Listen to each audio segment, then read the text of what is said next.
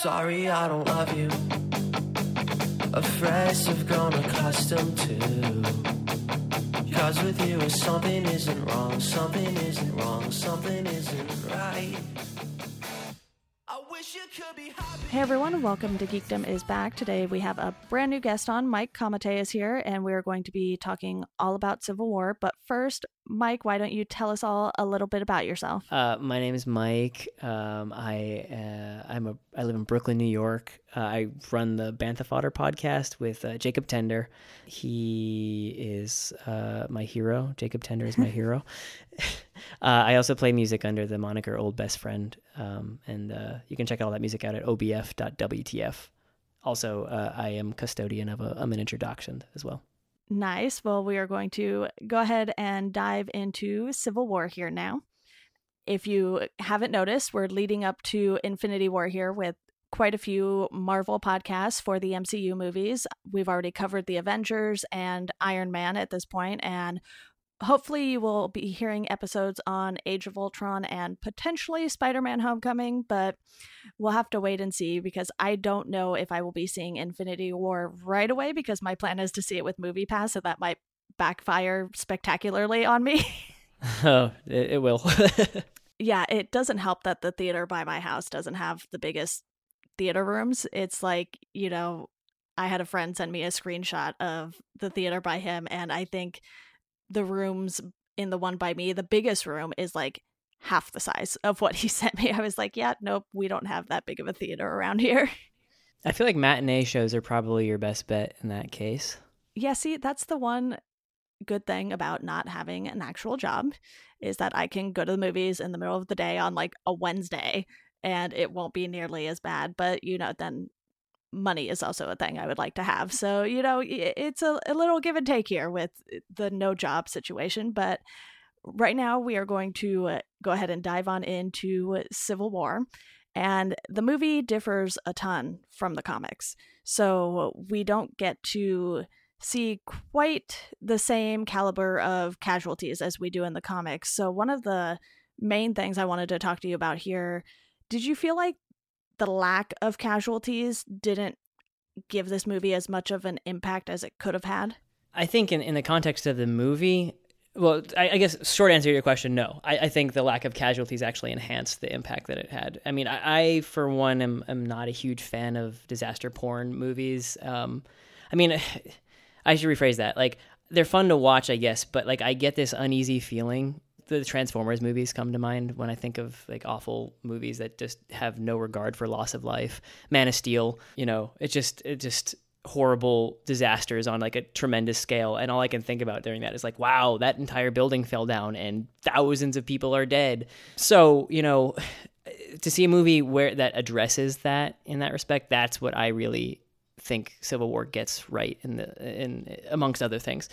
Yeah, and don't get me wrong, there are definitely civilian casualties in this that we see, but as far as the heroes go, we don't really see that, and we will certainly be seeing that a lot more in Infinity War, which we'll talk about, get into some speculation later on at the end of this episode. But for me, I wasn't that bothered by it either. You know, just because it wasn't exactly like the comics doesn't mean it was a horrible story or anything like that. And I know a lot of the comic book fans were quite unhappy with the direction this took because, spoiler for a comic from like 2005 or 2007 here, in the comics, Cap dies at the end of Civil War.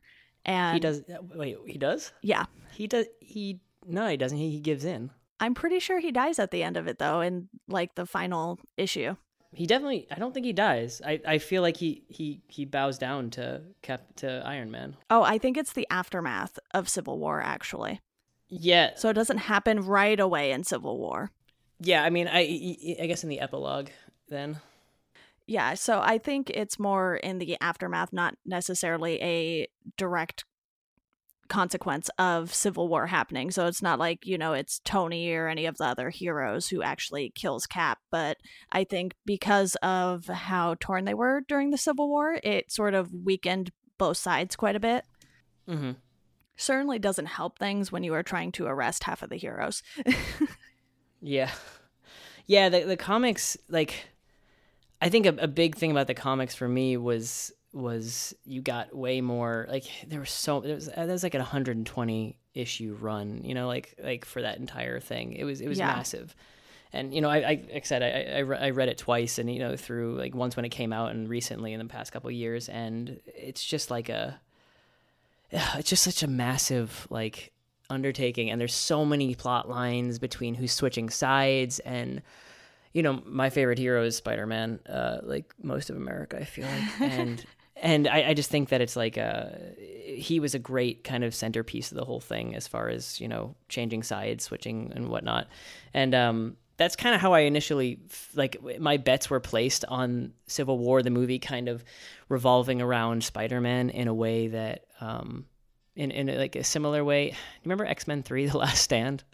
I am so bad at remembering the X-Men movies because I watched them once and I've never really gone back to watch them again. And I'm not entirely sure I want to. So a lot of them get jumbled in my mind. Yeah, they're bad. They're definitely bad. So, but like that movie is kind of framed around Angel, the right. X-Men with wings. Like it opens up with him like cutting off his wings, and I think at the end he's free or something like that. I imagine Civil War kind of revolving around Spider-Man, like the movie Civil War, the movie revolving around Spider-Man, and kind of in a tug of war between Captain America and Iron Man. That did not play out, obviously, but that was kind of one of my predictions for the show, for the movie rather. Yeah, and that's totally my bad. I thought it happened at the end of the Civil War run, but like you said, there were so many comics in the Civil War crossover ginormous event thing. I think when I was in Marvel Unlimited looking for it one day, it was like 98 issues, and I don't know if that even included any of the Aftermath stuff. And I was like, are like 90 of these necessary? Like, I feel like you could really just read the 7-issue miniseries and have a very good idea of what happened. But yeah, so Cap's death definitely came shortly thereafter for Civil War, so that's totally my bad. But I think a lot of people were thinking that was something that could potentially happen in the Civil War movie, because really the big casualty we get is King T'Chaka, which leads into introducing T'Challa as the Black Panther and everything like that. So you can definitely see a lot more of the setup for Spider-Man and Black Panther in this on a second watch. And I hadn't watched this, I don't think, since it came out in theaters.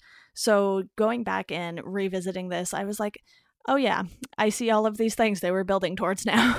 Yeah, the Black Panther and Spider-Man thing was actually, those were, I mean, Marvel was like really hell-bent on getting Spider-Man